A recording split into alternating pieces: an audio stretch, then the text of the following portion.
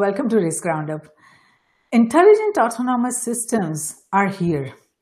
Its emerging potential is enabling entirely new capabilities to human environment and ecosystem where direct human control is not physically possible. Now, since the underlying technology of any intelligent autonomous system is capable of adapting to changing conditions, knowledge, and constraints, it is also possible to assign very broad objectives to them. As a result, new ideas and initiatives are emerging rapidly across industries to explore the capability of such autonomous systems. To discuss autonomous systems further, I'm delighted to welcome Nadia Ahmed to Risk Roundup. Dr. Nadia Ahmed to Risk Roundup. Dr. Nadia is a professor in computer science, and she's also a faculty advisor in machine learning at Saddleback College based in the United States. Welcome, Dr. Nadia. We're honored to have you on Risk Roundup. Thank you. Wonderful. So before we begin discussion broadly on the autonomous systems, let me ask you, what research problem are you working on? So I work on energy efficient buildings, so smart intelligent buildings. I work on essentially how can we optimize the scheduling of appliances in a way that does not interfere with the comfort of the consumer that lives inside of it, and also takes into account weather patterns, how much energy that you may be harvesting on your solar panel, your rooftop solar panel, and takes into account if you decide to have any kind of energy harvesting, energy storage device sort of connection in your home, similar to what Tesla proposed with the Powerwall. So that's been my line of research for the past several years. It's been since 2014. Prior to that, I was working in smart meter technology. Majority of my life, my theme has been focused on energy efficiency because energy is a major problem in the United States, as is other environmental concerns like climate change. And I think that as we progress into the future, those are going to be more and more relevant to today's society. Yes, absolutely. Those are at the very core of every nation's economy. Now, when you talk about the smart buildings, you talked about you worked on the smart meters also, and also smart, buildings and smart energy. So, are you working towards Internet of Energy? Yeah. So there is this concept of IoT within the home, where each of your appliances are smart appliances. They talk to each other, and there's a central hub called the Home Energy Management System that takes into account all of the appliance energy patterns, human behavior. Actually, the core to my research is that you keep it centralized on the consumer, because the consumer is really the motivator for what particular appliance is going to be turned on at any given time, the principal motivator for how energy is going to be utilized. So really understanding human behavior in a very minimally invasive way is really important, because people are really concerned about their privacy. Absolutely. So how can you have this IoT connected home that, in a sense, has to monitor the behavior of the consumer, but do so in a way that's non-invasive, that the consumer can trust, and that makes their life convenient. So there is this trade-off of convenience and privacy. And I think the reason why, so my particular area of research is in residential demand response. And prior to that, demand response programs that utilities were using were not being very widely welcomed, because people are not open to having a big company come in and take control of their air conditioning unit, for example. Yes. In the industrial sector, it's not necessarily a problem. They're willing to, we want to cut energy costs. We want to work with the utility, and they're open to automated demand response programs. But in the residential sector, which accounts for about 22% of energy used, they're not so open to it. So how can we make a fully integrated framework that they can be willing to take on, that incorporates parts of their life and schedules appliances in a way that they're not even aware of, that in the end of the day minimizes their energy consumption bill. Sure. Now, the point that you made, that you're keeping the consumer at the center. But at the same time, we are seeing that we are moving towards decentralized economy. And especially when you talk about the energy systems, when we are trying to, when the consumer is, on its way to becoming the supplier of energy, especially when, with the solar panels on the rooftop, and each and every consumer, is going to end up not just producing energy for themselves, but also they will have surplus. So yes, many of them will store that for their use, but many of them, in the coming years, will also supply that to the grid. So it is not just the demand that we will have to focus on. It's going to be both, demand as well as, supply. And that is why, the whole energy ecosystem that we are developing is going to be very interesting, because it's not, we are moving away from the centralized grid to, decentralized grid, so that, it's actually very beneficial, because then, no matter if there is any terrorist attack or anything, they cannot take the entire grid down, because the grid is not just in one place. The grid will be everywhere, and they cannot take the, everybody's system down all at the same time. Of course they can, but it will be much, much more difficult. So it's going to be very complex, how we develop this energy system. And as we move towards automating or creating autonomous system, especially for these energy industry, if we are talking about, smart energy, it's not only smart grid, but smart energy, then what role do you see this autonomous system playing for the energy industry in the coming years? Well, I think there already is, to a degree, a lot of autonomous integration that has happened over the years. If you think about it, the current energy grid was built like in the 1920s, earlier in the century. And we've been working, since computing has improved so much, towards increasing the smarts of the smart grid, if you will, both in the generation level, the distribution level, and in the residential level. Now, you are dealing with a very conservative industry. Yes. So that's the one thing that's why the growth hasn't been as fast paced. You also have an extreme scarcity of power systems engineers. So there was a period in, I think, around the 90s where power systems engineers were not so much in demand. And as a consequence of that, fewer and fewer people were power systems operational research engineers. And so a lot of the operations research that occurred happened more in computer science and shifted over into this new term, machine learning, which is a form of operations research. And so you have this kind of interesting dichotomy of people that are bringing in insight from other fields, but they're bringing it in a relatively conservative industry. And I think that makes it a little bit difficult just in general. But to answer your question, how can we benefit from making things smarter, more connected? I think that we're going to have to, because cities have to be smarter. We need to integrate IoT to monitor transportation systems. It's not just transportation, it's power. We're all kind of interconnected. Look at, for example, now I think this is a really interesting time given the situation with COVID-19. Everybody's working from home. So now what does that mean in terms of the residential demand? Residential demand has increased quite a bit because now people are not away from their homes.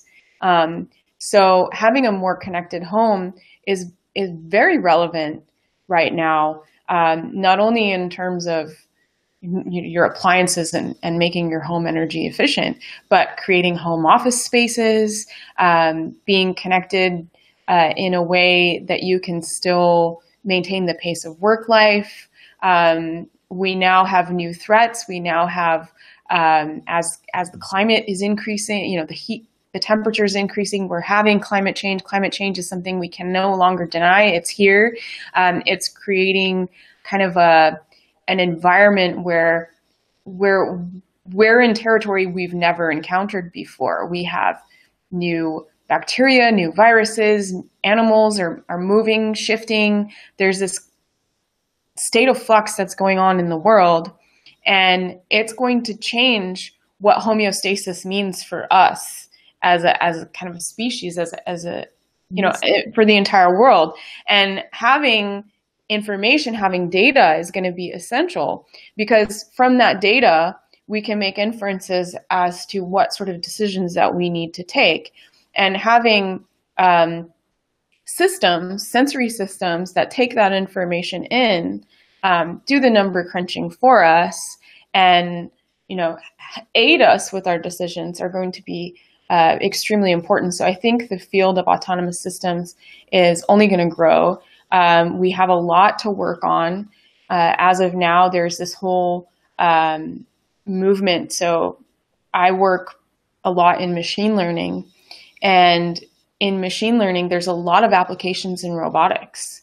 Yes. And there's a lot of smarts that can be built in to a lot of these devices. And that's kind of like where I stand. And I think that there's going to be significant growth, because there's a difference between doing machine learning in simulation and making decisions based in simulations, and a huge leap between that and going into the realm of, okay, now I'm creating an autonomous vehicle that now has to drive in the environment where there's pedestrians, there's cyclists, there's traffic. There might be an event going on at a particular location. It might be summertime. There might be a power outage. There's like all sorts of variables that you need to take into account. And the more connected we are, and the more information that's out there, I think that that's going to help human beings, but more importantly, autonomous systems. So the whole idea of autonomous systems is really to not have to, is to basically make our lives easier. Absolutely. There are going to be decisions that we as human beings want to be the primary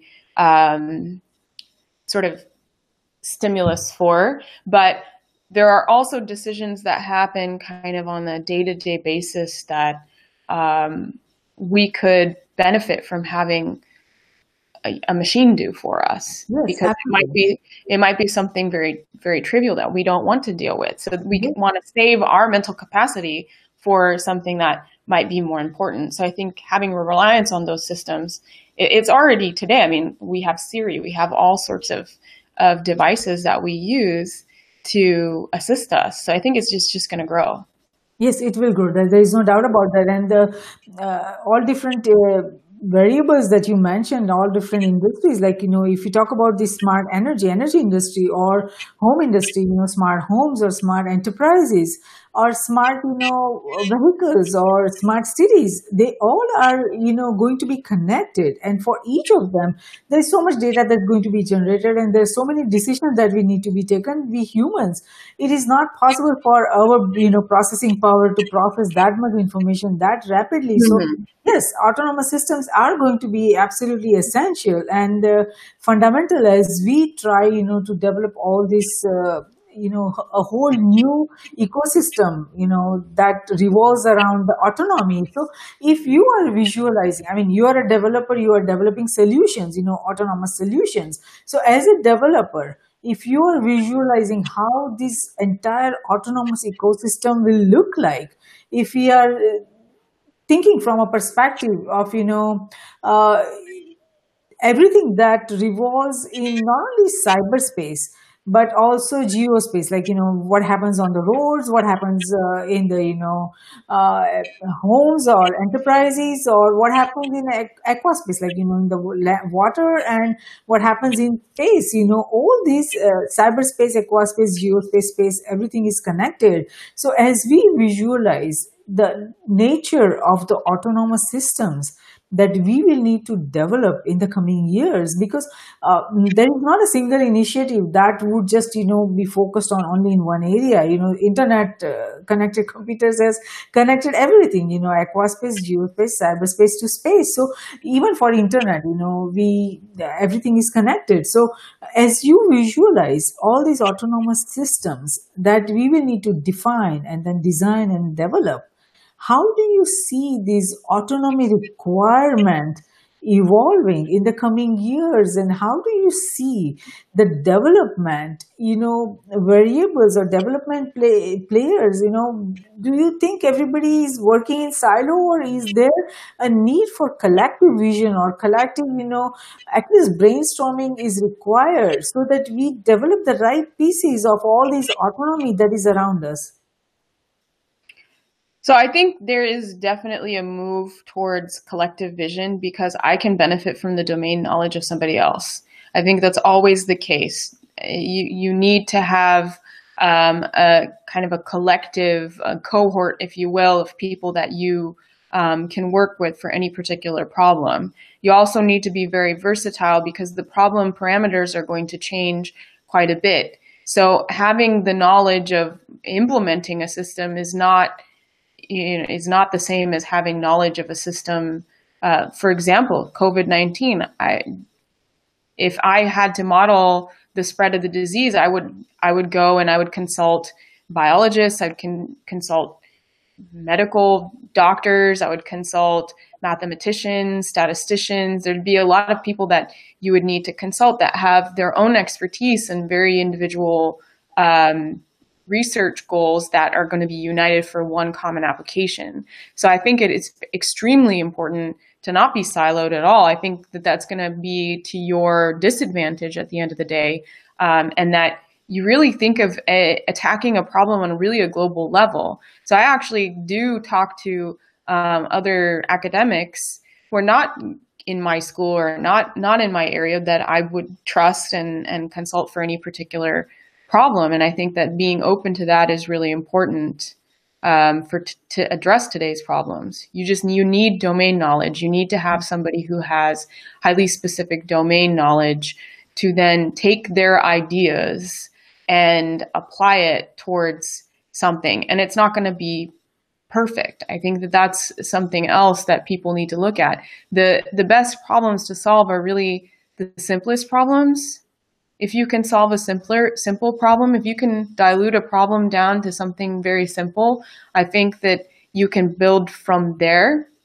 And to get there takes a lot of knowledge. Yes, definitely. There's a need for a lot of knowledge, a lot of collaboration and cooperation, because these problems are so big for any one, individual or organization or country to solve on its own. Yes, of course, eventually, even if one country wants to do it on its own, eventually they'll be able to do it. But the amount of time that it will require to solve that problem, we can minimize that and we can shorten that by everybody working together. But at the same time, there's also this competition going on, especially if you look at the sectors like AI and autonomous systems, there's a huge competition, especially between India and China, between US and China. These two countries are competing, very aggressively, and a lot of, there is a lot of distrust between researchers and developers, and there is a lot of not sharing of knowledge and information has stopped. As we see in COVID-19 also, we still do not have enough information about what actually happened in Wuhan. China has not shared that information, so there is a lot that is going on in geopolitics, especially with the emerging technologies. And if you look at the autonomous systems, there are automatic systems and there are autonomous systems, and automation has happened for many years, but autonomous systems that we are trying to develop, and they require understanding of how this system that we are developing will operate or in unpredictable environments, because not everything we can input into the information, because we don't know everything that could happen as these systems go through unpredictable environments, like for example smart cars.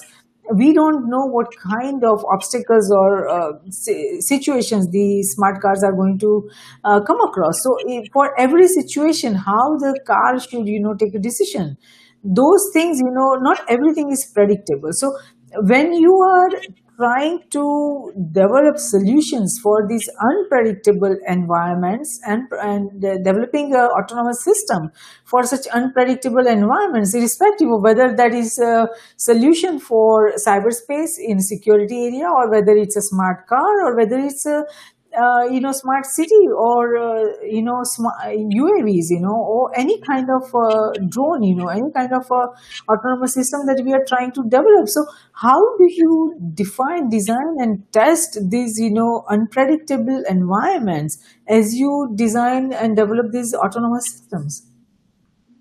So the first step that you usually take when you're designing any kind of system is that you run in simulation. You run in simulation and you try to take into account certain variables. So I tend to use probabilistic models for that. So there's different techniques that you can use. Within machine learning, you can use different kinds of learning. The kind of bottom line is that when you initially come up with a concept, you need some prior knowledge. And I think that's been kind of the limiting factor for a lot of work. I don't want to generalize too much, but essentially, for initial ideas, for initial prototyping, there is a reliance on data. And having data requires that you have the trust in that data, that it not be quote unquote biased, right? Now, from experience, we've seen that there is actually bias in data. A really good example of this is, for example, so I had a colleague of mine working on galaxies and kind of mitigating the bias that's in the classification of galaxies. So we tend, as human beings, to be right-handed. And not only that, but in the past, being right-handed versus left-handed was associated with, being better than something. So someone was more religious and more pure, more holy, that was right-handed versus left-handed.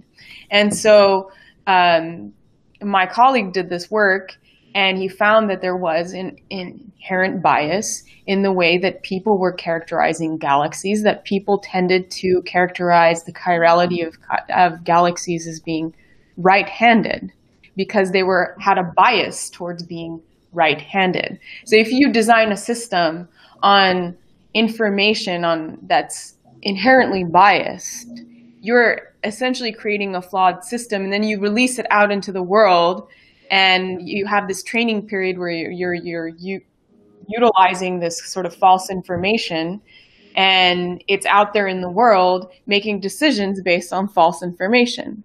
In fact, this was one of the things we saw early on. I think there was a Microsoft chat bot that they made that turned out to be extremely racist. Yes. Things like that. Like, it learns from bad data, and having kind of more like a wide variety of modeling approaches, I think is one way to solve that problem, to reset calibration points. So I'm kind of in favor, but there's a big leap. There's a big leap between, so I work primarily in reinforcement learning. Those are the techniques that I use in reinforcement learning, kind of utilizes information that it's gathering in kind of as the system progresses to update its current model of the world. And I think having systems like that incorporate sort of feedback mechanisms, you can see this in kind of recurrent neural networks as well, is going to be more and more important. But then there is this issue of, how do we put that in the real world? Because we've been modeling and doing all these things in simulation, but putting it in the real world is a whole different ball game. And I think that just comes with experience. It's a difficult thing to answer because, again, it depends on the application. It depends on what it is you're trying to design. There are trade-offs that you have to make in any sort of project. What do you trade off to meet a particular specification or end goal? Like, do you care for precision? Do you care for, some other outcome? So those are things that need to be weighed by kind of your goals. Do you have in mind for a particular system? I think that's probably the most important step, is when you're initially creating a autonomous system, is, okay, what is my goal state? What is the thing that I want to regulate? What factors are important? What factors can I trade off? And that's a hard decision. That in and of itself is inherently biased. So you could argue that all systems are biased, but then, you want to create systems that will alleviate some of the stress in people's lives, to give them more time to do things that are more enjoyable. So. I agree with you. I think it's how we look at things. Even there is one single fact, but two individuals can, look at it from a very different perspective. Yeah. They may form different opinions. So this is inherent nature, even quantum physics, I think has come out when saying that, there is everything, even every particle, even though, we think it is like this, how it is viewed, and it's how, the different, it's entirely, and especially when we are as humans, it is very, very complex, how we evaluate things. So as a developer, as you define all these variables and as you work in reinforcement learning, what problems you face the most? What are the complex challenges for developers like you who are trying to, develop some, systems or advance the machine learning, so that, we can develop better systems and we can solve bigger problems? What complex problems you are facing that needs to be solved for us to, take a step forward? I think one thing is scalability. Again, taking something that's you've created in your toy world of simulation and utilize it in a real world system. So I think that leap from implementing the software framework for it in simulation versus actually implementing it into a physical prototype is quite challenging. Scalability also in terms of the amount of, like we mentioned earlier, the amount of variables that you may have taken into account in your sort of conceptual framework in simulation is going to be different than reality. Maybe those variables have a larger or smaller probability of occurring than you actually took into account originally. Yeah. So things like that can be very tricky. I think that's one of the main issues for reinforcement learning in applied systems. I think that's why there's been such great success with neural networks and other approaches to sort of in vivo prototype systems, is because they don't face that sort of leap that you have to make. So I think that there's a lot of work that needs to be done in this particular area, and there is work being done. There's a lot of work being done out of Stanford and in Berkeley, where they're incorporating different modalities of reinforcement learning, imitation learning, different kinds of forms of research into a laundry folding robot, or into other kind of home robots. For assistive technologies. So there is a lot of research, a lot of work being done. But again, they're being done in very isolated cases. They're being done for very, very simple tasks. Yes. And they've been proven and shown to be very successful in those very simple tasks. But how can you now scale that up so that your agent, your home robot, your personal assistant, can do a variety of tasks besides picking up an object and placing it somewhere? Yes, very true. Now, you made an important point that, what variables we define that would, be based on, what understanding we have at that point, and all the systems will operate based on that. But let's say, we define a system, design a system at this point, and we have defined certain variables, but then, and we deploy it, and, in the field to, and we, in operational, and then we realize that there is an important variable missing that we need to incorporate for the system to be performing optimally, or for us to get the results that we are hoping for. Any of these systems do you design it in a way that they are just closed, that we cannot change the variables or add the variables, or is it open system that if we come across a new idea or a new variable that needs to be incorporated into the system we design, that we will be, while it is operational, we can change that, and we can make those changes? Is it possible in the systems that you are developing to make the changes in real time? So the sort of systems that are being developed in an academic atmosphere are significantly different than what they do in industry. So in industry, you would have to make your whatever it is, your product, your agent, you'd have to make that extremely versatile, and you'd have to follow basic software engineering design principles to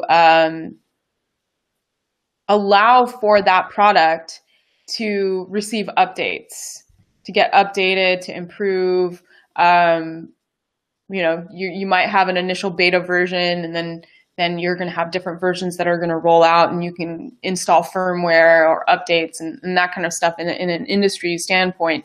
In an academic standpoint, you're dealing with a very specific problem.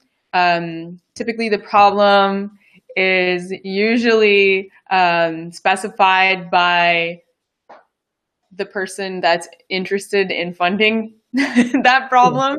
So your source of funding kind of changes the focus of your project to what their goals are, and it has to align with your goals essentially as a researcher.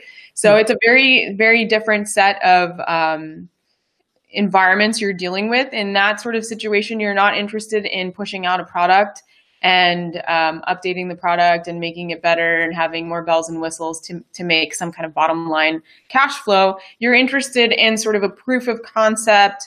How can we help society? So I was essentially backed by the energy, right? The Department of Energy. So they're interested in this work. So they're interested in a very energy efficient sort of perspective, creating agents that can improve energy efficiency, that can improve smart grid technology. And so that's where residential demand response becomes a natural application for machine learning, for autonomous control systems in that perspective. In industry, you have to have something that can change, that's fast paced.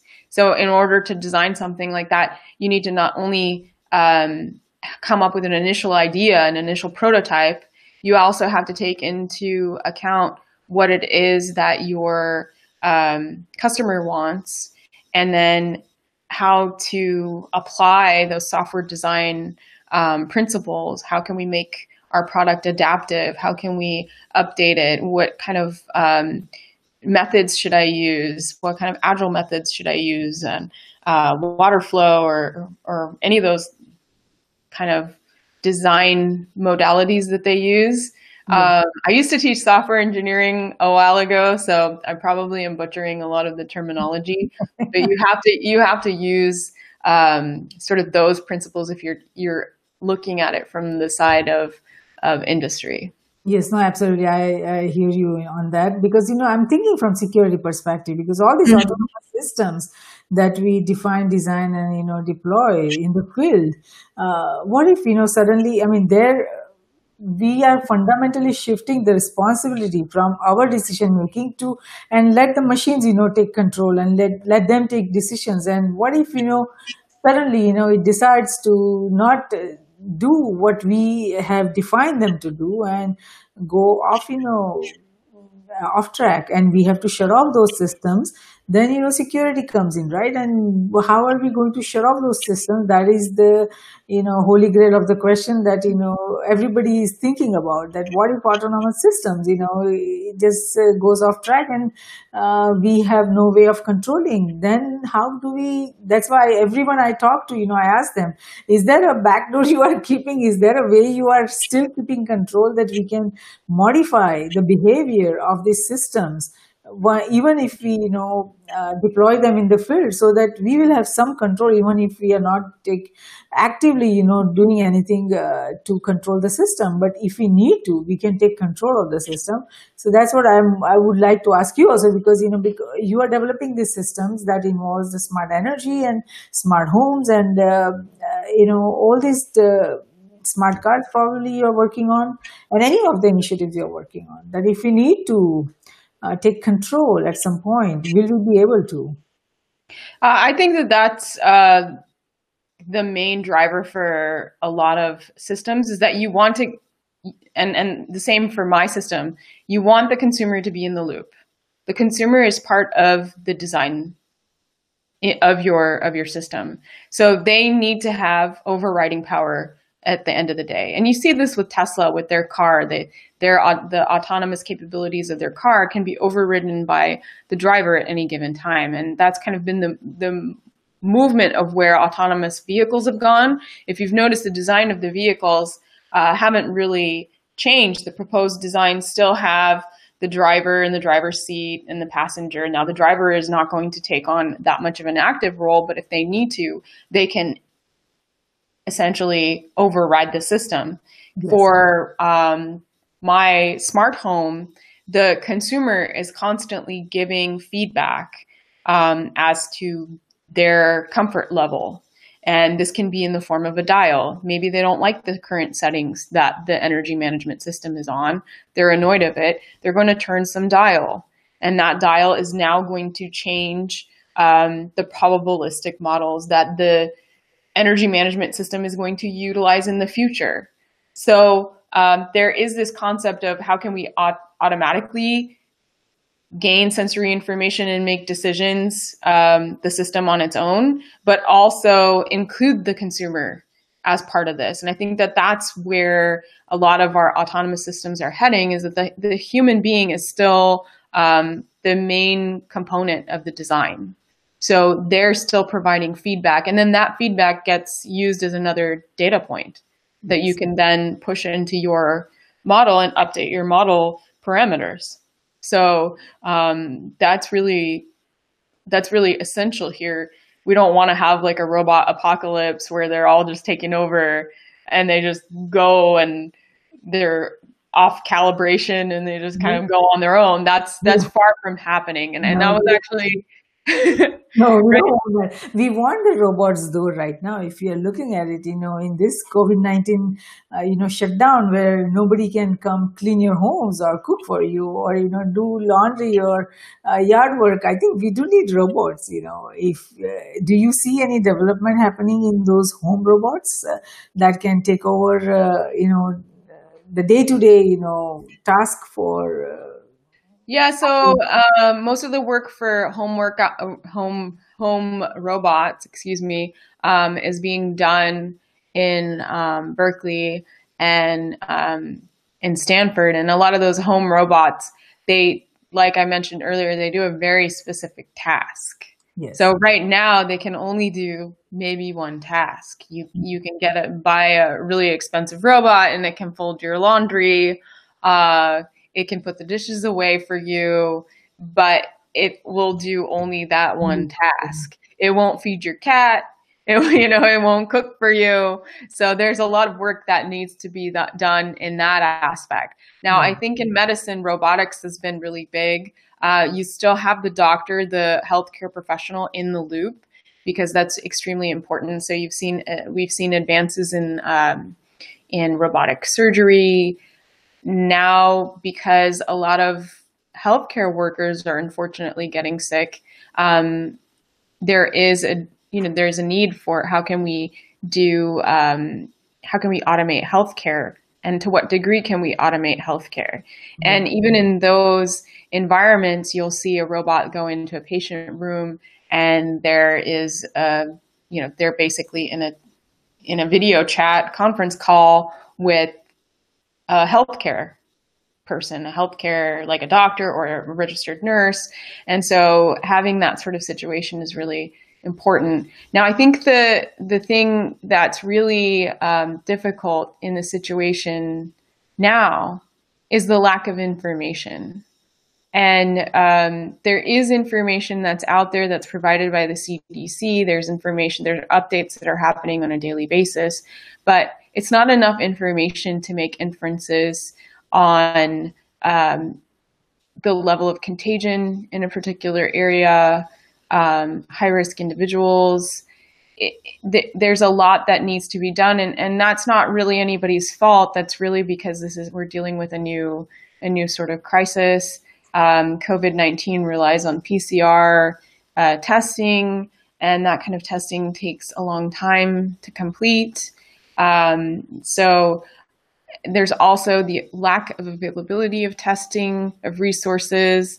And so this sort of, I feel like I want to help. You want to help as much as you can the cause, but at the end of the day, it's the healthcare workers that are really doing all the work. So even the coolest machine learning tricks, the coolest robots, and none of that is going to really be available to address this current problem in time. So at the end of the day, you get kind of shaken up by all this. And yeah, there's really exciting emerging technology that's going on. But given the current situation, it's really the most simplest problems, right? Is like how do you address the simplest problem of supply? How can you provide, protective gear for medical staff? How can you roll that out quickly? And a lot of it, the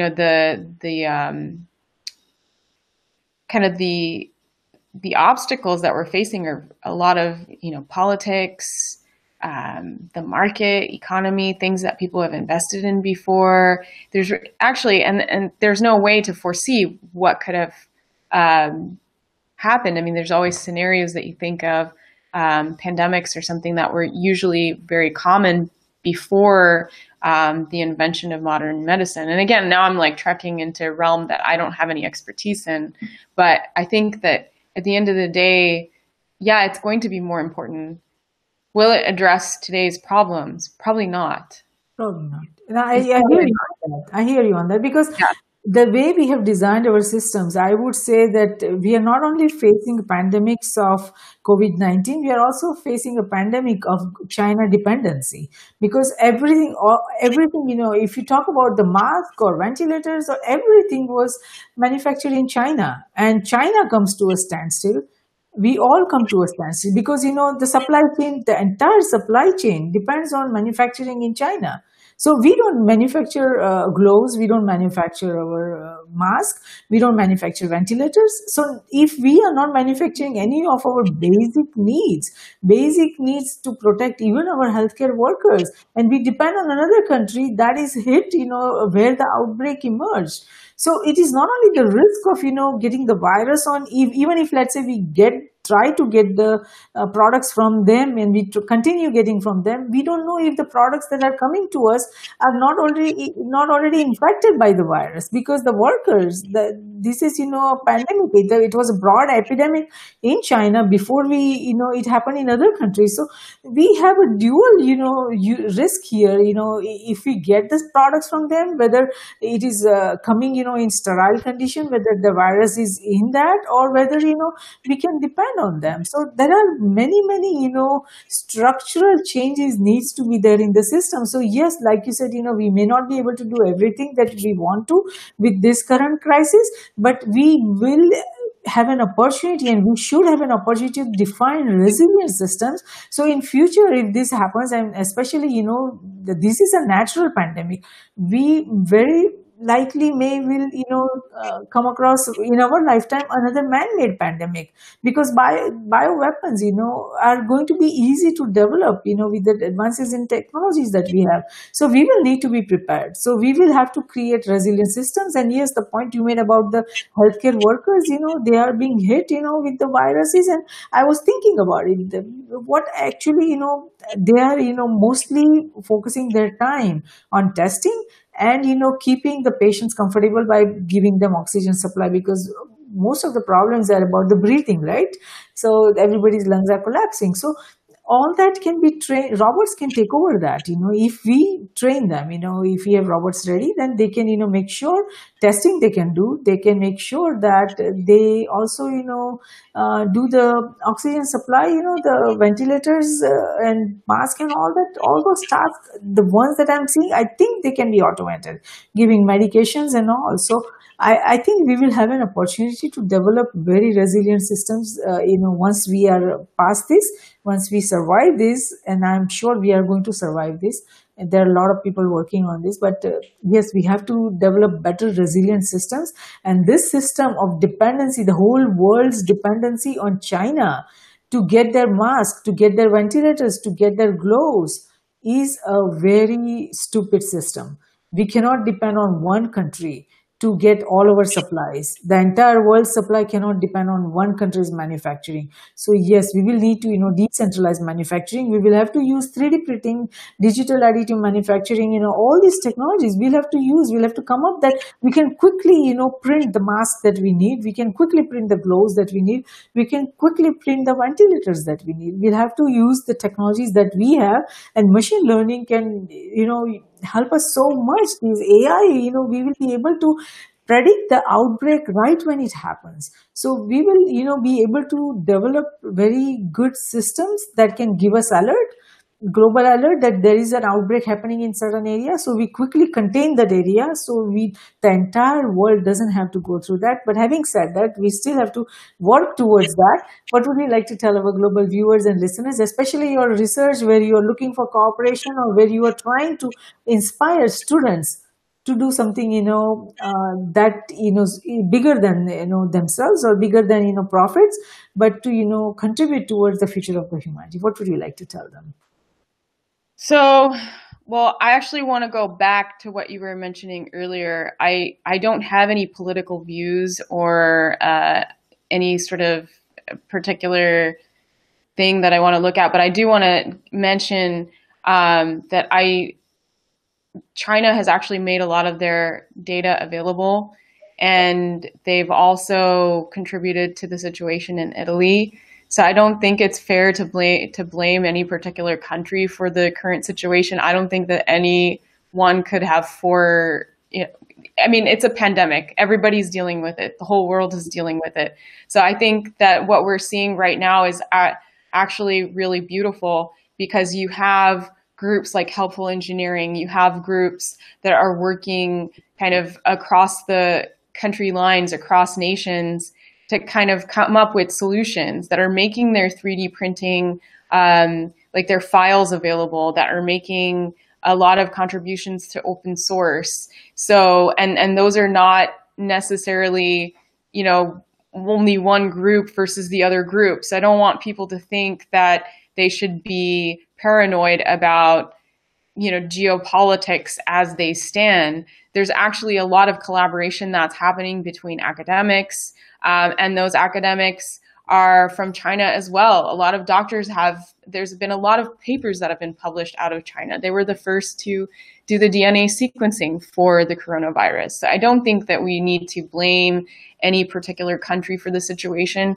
I think what is happening is really unfortunate, but it's also bringing out, there's positives that are coming out of it. There are people that are working to such a high degree of collaboration. They're working around the clock, and they're volunteering their time. You have developers, you have chemical engineers, you have doctors, you have medical workers, you have all sorts of people that are working around the clock to kind of not only assist directly with COVID-19, but assist in how life has changed for us. So the IT professionals, the people that are working on server systems to accommodate our talk, our Zoom meetings, our Google Hangouts, people who are being resilient to try to teach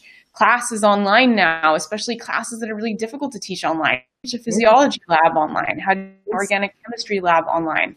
So I think that instead of, trying to investigate and put the blame on any particular policy or any particular situation is really not productive. And I think that students, how they can contribute and how the future can contribute is to really stay informed, stay concerned, and just work really hard. I think that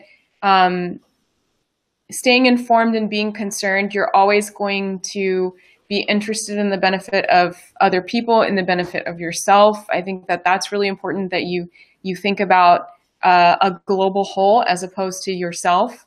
And I think that, even in terms of research, you have a lot to benefit when you're working in a collaborative environment with other professors and other people from other places who have different perspectives and domain knowledge than you do just by yourself.